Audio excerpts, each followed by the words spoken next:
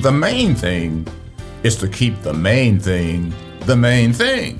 Welcome to Daily Direction, helping you discover the truth of God's Word with UMI founder and chairman, Dr. Melvin Banks. Educator Stephen Covey once said, "Effective people keep the main thing the main thing." Yet long before Covey lived, Jesus our Lord blasted the Pharisees for their failure to keep the main thing the main thing. He said, "They carefully strained out a gnat from their water while swallowing a camel." Then we read in Luke chapter 11, verse 42, where he said of them, "You are careful to tithe even the tiniest income from your herb gardens, but you ignore justice and the love of God."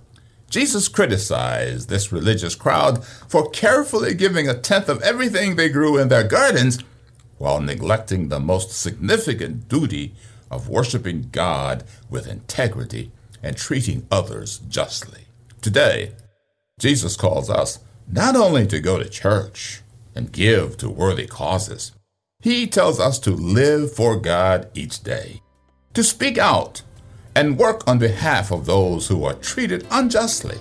Since our country is governed by laws, we as God's people can work for fair laws to promote peace and justice for all.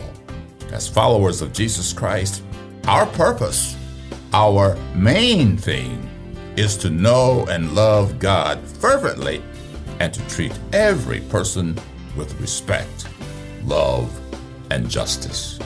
Thank you for listening to Daily Direction. If you want to go deeper in your study, visit preceptsforlivingonline.com. There you can subscribe to full Bible commentary lessons, video illustrations, and more resources to help you live as a more faithful disciple of Jesus Christ. Visit preceptsforlivingonline.com and get your resources today.